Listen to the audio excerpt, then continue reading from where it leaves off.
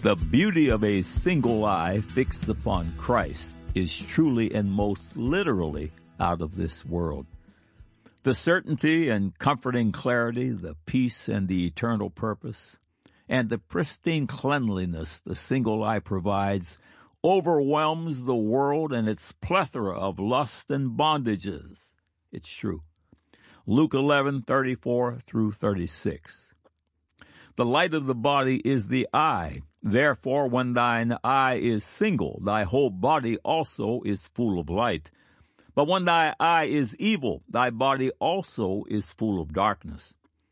Take heed, therefore, that the light which is in thee be not darkness.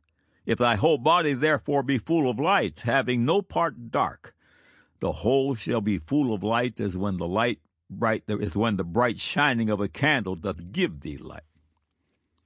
Dear visitor, have you been born again, born a very real second time, this time of the Spirit of God? Jesus revealed to Nicodemus the greatest mystery and the greatest miracle that man can know in John 3:3.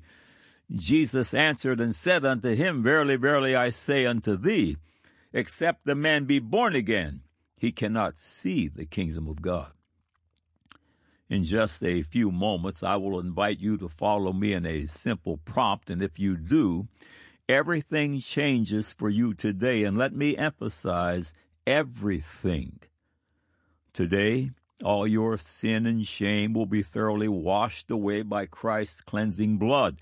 Today, all of Satan's bondages in your life will be broken. The bigger, the better. Today, for the first time, your eyes will begin to see. Today you will be given a single eye fully fixed upon Jesus Christ, the true light, which lighteth every man that cometh into the world. John chapter 1, verse 9. This Christ is the solution to all your problems. Here is the simple prompt I promised. Click on the Further with Jesus for childlike instructions and immediate entry into the kingdom of God. Now for today's subject. God said, Genesis 1:1, In the beginning God created the heaven and the earth. God said, Exodus 20, verse 11, For in 6 days the Lord made heaven and earth, the sea, and all that in them is, and rested the seventh day. Wherefore the Lord blessed the Sabbath day and hallowed it. God said, 2 Thessalonians 2:11 and 12, And for this cause God shall send them strong delusion that they should believe a lie, that they all might be damned who believe not the truth, but had pleasure in unrighteousness. Man said, There is no certain truth. Truth is what you say it is. Don't you know that? Just ask your professor. Now the record. Welcome to God Said, Man Said feature article 1193 that will once again contend for the faith. Each of these faith-building features is archived here for your edification and to be used as a platform from which to win the lost. Every Thursday Eve, God willing, they grow by one. Thank you for visiting. May God's face shine upon you and your house with light and truth. Satan inundates the population at large on a minute-by-minute basis with what the Bible calls the deceivableness of unrighteousness. Watch this one very closely. It's one of the key signs of the end of the world. God Said, Man Said has and will be addressing this subject frequently as Doomsday draws so alarmingly close. 2 Thessalonians 2, 6 through 12. And now ye know what withholdeth, that he might be revealed in his time. For the mystery of iniquity doth already work. Only he who now letteth will let until he be taken out of the way. And then shall that wicked be revealed, whom the Lord shall consume with the spirit of his mouth, and shall destroy with the brightness of his coming. Even him, whose coming is after the working of Satan, with all power and signs and lying wonders, and with all deceivableness of unrighteousness in them that perish, because that they receive not the love of the truth, that they might be saved. And for this cause God shall send them strong delusion, that they should believe a lie, that they all might be damned who believe not the truth, but had pleasure in unrighteousness. What is the deceivableness of unrighteousness? In etymology, which is the study of language and words, there is a law or rule known as the law of first occurrence. This law declares that when a word is first used, its definition is established. The word righteousness is first used in the Bible, and it was regarding Abraham in Genesis 15:5 and 6. And he brought him forth abroad and said, Look now toward heaven and tell the stars, if thou be able to number them. And he said unto him, So shall thy seed be. And he believed in the Lord, and he counted it to him for righteousness. Faith in God's word and the resultant action associated with that faith is called righteousness. Abraham believed God's word to him and acted accordingly. Note that faith and works move in tandem. James chapter 2, 18 through 20. Yea, a man may say, Thou hast faith, and I have works. Show me thy faith without thy works, and I will show thee my faith by my works. Thou believest that there is one God. Thou doest well. The devils also believe and tremble. But wilt thou know, O vain man, that faith without works is dead? Righteousness could then be defined as the good works of faith. Conversely, unrighteousness would be defined as the evil works of unbelief. The deceivableness of unrighteousness, or the ability to deceive as a result of unbelief, is enormously powerful. Unbelief is a carnal trait of inheritance. Grandmother Eve led the way in the spirit of unrighteousness. She believed Satan's words over God's and opened the door for the law of sin and death. Since then, it's been like mother, like daughter, like father, like son. The only solution to this deadly dilemma is to be born a second time. Jesus calls it born again. The sign of the end is a global mindset of unrighteousness and its very deeds of unbelief. Because the people of this world have rejected the cross of Christ, they have been turned over to strong delusion and will readily believe the most absurd and hurtful foolishness. It is apparent to the blood-bought that the spirit of strong delusion sits dominantly in the highest seats of education, news, entertainment, and government. The spirit of strong delusion is in control of world dialogue. Doomsday is knocking at the door. When you begin from a position with evolution making God irrelevant, you start from the position of the fool, and consequently all your conclusions will be foolish and deadly. That progression of stupidity will be apparent to those who have eyes that have been opened. Consider some of the world's staple foolishness. There was a big bang out of virtually nothing, and the earth, universe, and the amazing life forms are the result, and as one of evolution scientists called it, the ultimate free lunch. All of amazing and marvelous, intricate building instructions for life are discovered in DNA. According to evolution, it is a product of impossible time and chance. DNA and its weightless, non-material, meaning spiritual instructions are just an accident. All life forms have evolved from non-life, even though science has proved such an event impossible. They believe it anyway. Anything to avoid allowing a divine foot in the door.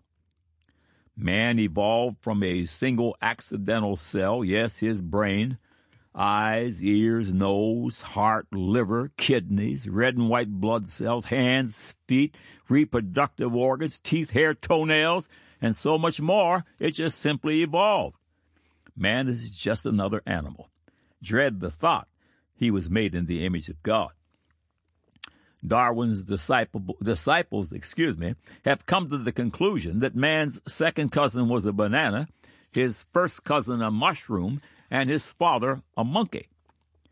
open promoters of Darwin would include Karl Marx, Adolf Hitler, Joseph Stalin, and the mother of death herself, Margaret Sanger.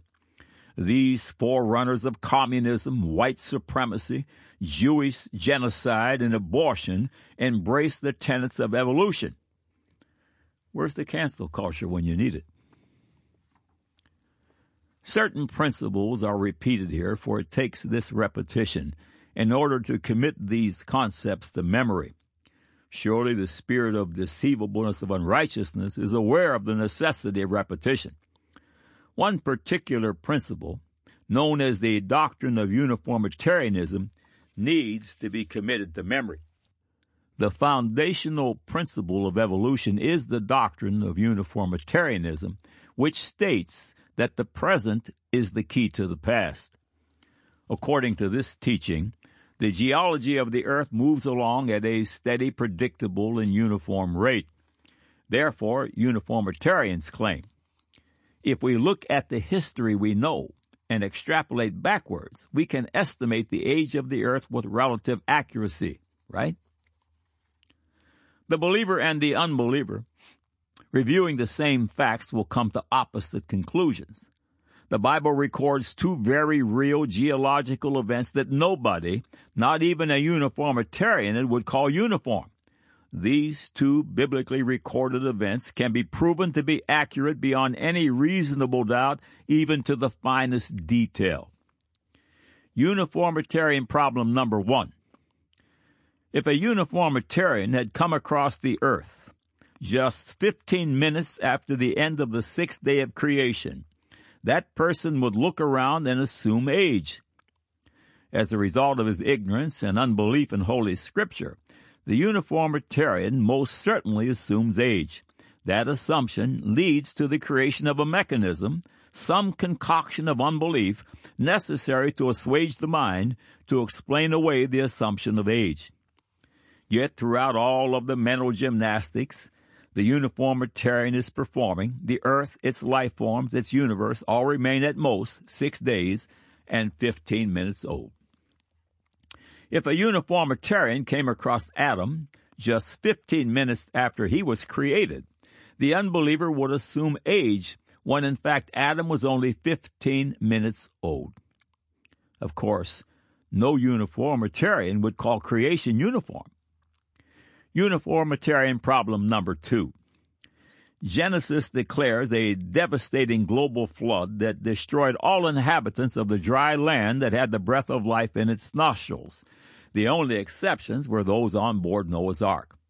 The destruction extended to the earth's trees and foliage, and it also came with a total remake of the earth's topography. Today, marine fossils are found on all the world's mountain peaks, and nearly all fossils have been buried by a global flood. Of course, no uniformitarian would call an utterly world-destroying global flood uniform. The Bible takes a very clear yes on these two events, very real, very provable events, and nobody would call them uniform.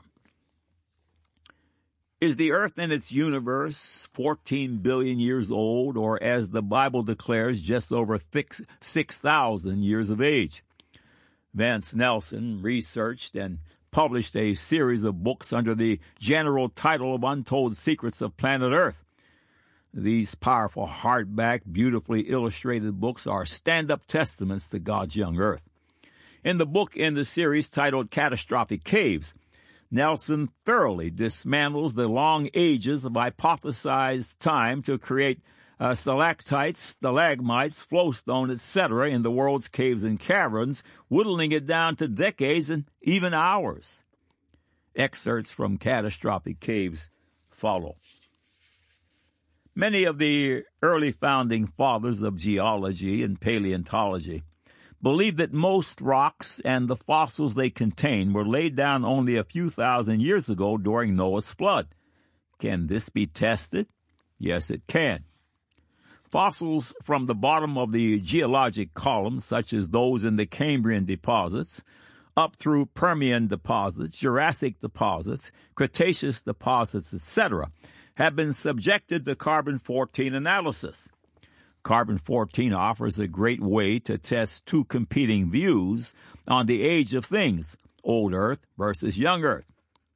If these fossils, and thus the rocks, really were millions of years old, then no original radiocarbon should be detected. However, if these fossils were laid down during Noah's flood just thousands of years ago, there should be detectable radiocarbon. The results demonstrate that the fossils, and thus the rocks they have been found in, are only thousands of years old. Detectable radiocarbon has been found in fossils throughout the geologic column. Based on the radiocarbon dates, the fossils, and thus the layers, were laid down at approximately the same time. That means that both evolution and old Earthism are dead. If you think about the creatures themselves, it means the creatures lived and died at the same time in the same event only thousands of years ago. The founding fathers of geology and paleontology, most of whom believed in Noah's flood, are finally vindicated by science. Furthermore, we now have scientific evidence that none of the layers from which caverns have been carved are hundreds of millions of years old. They are only thousands of years old. How do you get thousands of feet of sediment bearing billions of creatures in one event recently? Noah's flood would do it. Therefore, cavern formation has clearly taken place recently. Since cavern formations must form after caverns develop, they must be younger than the caverns themselves. Cavern formations, therefore, cannot be hundreds of thousands of years old. End of quote. Mr. Nelson, besides natural caves and caverns, studied mines around the earth whose ages are clearly known, and thus the age of the formations that have developed, Nelson states. The purpose of exploring mines is twofold. First of all, there is little question how long ago these tunnels and shafts within the earth were opened. Therefore, there will be little question as to their age. Secondly, if any formations are found, it will show precisely how rapidly formations similar to those in caverns, and in some cases exactly the same as those in caverns, can actually form. End of quote. Excellent photographs are on the pages of Catastrophic Caves and are referred to in the following quotes, but are not available here. Visit UntoldSecretsOfPlanetEarth.com for more information and reviews of other books in the series. Near the small city of Pezinok in Slovakia, there is a series of mines. In this location, they mine for gold, iron pyrite, and antimony. The antimony operations began in 1790 A.D. and ceased in 1991. In the tunnels of some of these mines, iron oxide formations develop rapidly. Clearly, sufficient water flow is at play.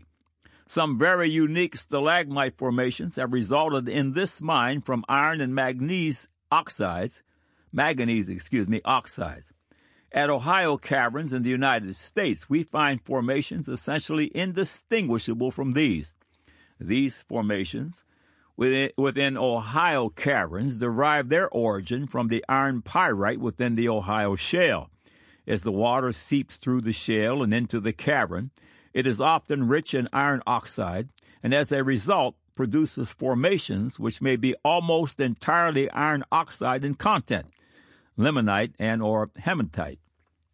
Compare the flowstone formations from Pezinok to Ohio caverns. Those from Ohio caverns are dry, and those from Pezinok are wet. Now compare the stalactites from Pezinok to those at Ohio caverns. Clearly, vast periods of time are not the leading factor in producing these kinds of formations. Pictured above is the view from the copper mine in La Pradette in France. The inset shows the entrance. It was in 1857 that gentlemen by the names of LXIX and Martel requested permission to operate a sandstone quarry at the location. It was subsequently discovered that the materials contained copper and lead. From 1857 until 1970, various owners attempted to make the mine profitable. However, they all failed to make the mine a financial success due to various reasons, the main one being the low copper content of the ore. Finally, between 1933 and 1956, the mine was used as a mushroom farm. In 1994, the mine was officially inaugurated as a mine museum. Even though the copper content of the ore is rather low, malachite stalactites have grown from the ceiling of the tunnels, which didn't exist prior to 1857. Malachite stalactites are known to form naturally. You can see malachite stalactites hanging from the ceilings in this copper mine in France, essentially indistinguishable from those that have formed in natural settings. This is indeed striking. Clearly, it doesn't take vast periods of time to form malachite stalactites. It simply takes the correct physical and chemical conditions. A gas well was drilled into the Austin Chalk in Louisiana, USA, in January of 1997. Operations were constructed and the well began producing in March of 1997. Within 3 months, problems emerged. A section of the flow line had become severely clogged. Attempts were made to clear this section of pipe using pressurized water and mechanical methods, but they failed. As a result, the pipe had to be removed and discarded. You can see from the image the layers of solid rock have been deposited within the pipe concentrically. In fact, the rock was analyzed by the Petrolite Corporation of St. Louis, Missouri, and it is shown to be about 84% calcium carbonate, the same mineral which makes up cavern formations. Remarkable. You see running through this pipe was not only gas and oil, but also water and minerals from the Austin Chalk Formation, limestone. Calcium carbonate, it simply took lots of flow, not lots of time. Mount Isa mines began in 1923 when a prospector by the name of John Campbell Miles discovered one of the richest zinc-lead deposits in the world in Queensland, Australia. By 1955, the mine had become one of the largest in Australia. At Level 5, workings in the zinc-lead mine at Mount Isa, some spectacular formations have emerged. They formed in the same way as in natural caverns. About 180 feet above this level, there was an aquifer in dolomite rock. The water within the aquifer was rich in calcium and bicarbonate ions, which picked up from the dolomite, just like the water seeping through the limestone or dolomite in natural cavern systems. As the water seeped down into the workings of Level 5, calcium carbonate precipitated as carbon dioxide was released, just as it would in a cavern system, forming stalactites and stalagmites. You can estimate the impressive size of the formations based on the two workers in the photograph. The results are incredible, especially to one who has been indoctrinated to believe it takes 1,000 years for a stalactite to grow 1 centimeter. The maximum age of these formations at the time of photography was 55 years. On November 30, 1937, a hole was drilled about 350 feet down into the ground in Soda Springs, Idaho. They were attempting to find a hot water source for a swimming pool. Then they hit water. It was under extreme pressure, which was caused by carbon dioxide mixing with water in a subterranean chamber. When hit, the result was a geyser, which is now controlled by a timer guaranteeing its eruption every hour on the hour. The geyser water is high in calcium carbonate and also has some iron, obvious from the orange colorization of the mineral deposits. Anything which comes in contact with the water becomes encased in the deposits from the geyser. On the following page, the wrapper from a chocolate bar was encased within the mineral deposits but has been partially broken out of them. In Figure 59 and 60, you can see that the walkway is starting to fossilize, technically permineralize. Many people look, not many people see. This is shocking to those who have been indoctrinated to believe fossilization must require vast periods of time to occur. In fact, even many cave pearls can be seen. You can see a piece of styrofoam that obviously blew into the area. Deposits of calcium carbonate began to grow on top of it. In fact, the deposits are about 2 inches thick. It doesn't take a tremendous amount of time for calcium carbonate to accumulate. End of quote. One more example from catastrophic caves is the petrifying caves located in Savonneres, France. The author continues. Much of the cave system is quite recent, and the literature provided at the site states that the natural caves on the site were formed recently. They are only a few centuries old.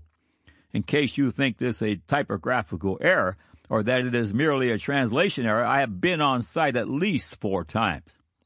Their new guidebook, which has been completely redone, states the same basic thing. These caves are only a few centuries old and formed during the Middle Ages.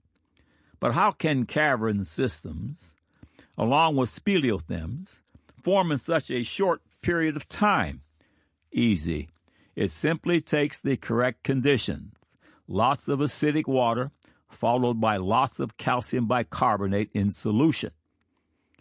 Here you can see some of the large flowstone deposits that have formed quickly in this fairly recent cavern. The cavern has been used since at least the early 20th century to coat objects in calcite. This is all occurring completely naturally. No thermal water is present. Objects made of glass, clay, and pottery can be coated. However, they must be turned every 15 days or they may stick together. Objects underneath the water get a particularly beautiful coating with large mineral crystals. Artistic plaques are also made at this location. Of interest is the fact that it doesn't take much longer here to produce than at other locations that use thermal water. This proves that the water's slightly warmer temperature is a negligible variable with respect to the deposition rate of the calcium. Molds used to produce the plaques are left for 2 or 3 years. An extremely large plaque produced this way can be seen in Figure 160. The back can be seen here in Figure 161. You can see where the water flowed over the mold. Finally, 1 1/8 inches of calcite were produced during 3 years. That means in 1,600 years, about 50 feet of calcite could accumulate at this rate in a completely natural cavern. This is astounding, end of quote. Vance Nelson concludes. Cavern tour guides often incite doubt into the minds of Christians when it comes to a straightforward reading of the Bible. However, having spoken with a number of these guides, generally they are simply repeating what they have been told. They often do not have a deep understanding of geology and, in many cases, not even simple logic.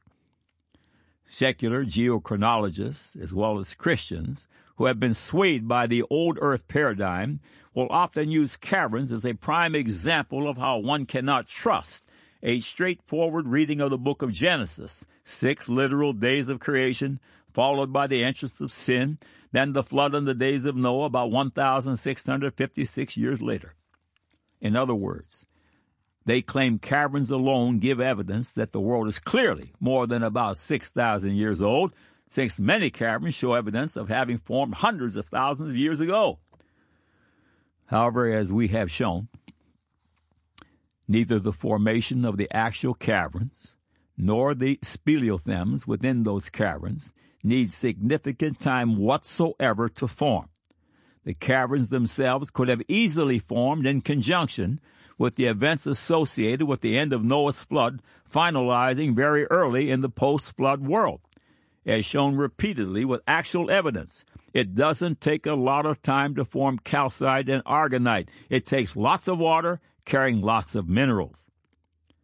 This is exactly what would have been produced in the early post-flood environment. Not only is the above true, but further evidence from carbon-14 found in fossils from throughout the geologic column has demonstrated that the fossils and the layers in which they have been found cannot be hundreds of millions of years old. This is true, since the dating of the fossils and thus the layers in which they were found resulted in carbon dates of only thousands of years. Therefore, the caverns, which have been carved from these layers, cannot be even hundreds of thousands of years old, and neither can the formations within them. This is a devastating blow to the old earth view. The evidence you have seen in this book fits with Scripture. There is no need to compromise the Bible in an attempt to please the ever-shifting beliefs of the world. We have seen the Bible can be trusted and make sense of the rapid development of caverns and the formations within them. The evidence fits exactly what would have been predicted based upon the biblical record. To the Bible believer, that should be no surprise. End of quote. Absurdities are embraced by the world's elite leaders. They are totally blind and have convinced their blind constituents that they can see. Jesus said, Matthew 15:14, "Let them alone. They be blind leaders of the blind. And if the blind lead the blind, both shall fall into the ditch." A spirit of strong delusion grips the minds of men, and they readily believe the lie. The end looms close. Doomsday approaches. If you have yet to make your peace with God, click on the Further with Jesus right now. The deceivableness of unrighteousness is here. Be of good cheer, saints of God. Your childlike faith will not be disappointed. God's beautiful word is true and righteous altogether, a place to build a life that will last forever. God said, Genesis 1:1, "In the beginning God created the heaven and the earth." God said, Exodus 20, verse 11, "For in 6 days the Lord made heaven and earth, the sea, and all that in them is, and rested the 7th day. Wherefore the Lord blessed the Sabbath day and hallowed it." God said, 2 Thessalonians 2:11 and 12, "And for this cause God shall send them strong delusion, that they should believe a lie, that they all might be damned who believe not the truth, but had pleasure in unrighteousness." Man said, "There is no certain truth. Truth is what you say it is. Don't you know that? Just ask your professor." Now you have the record.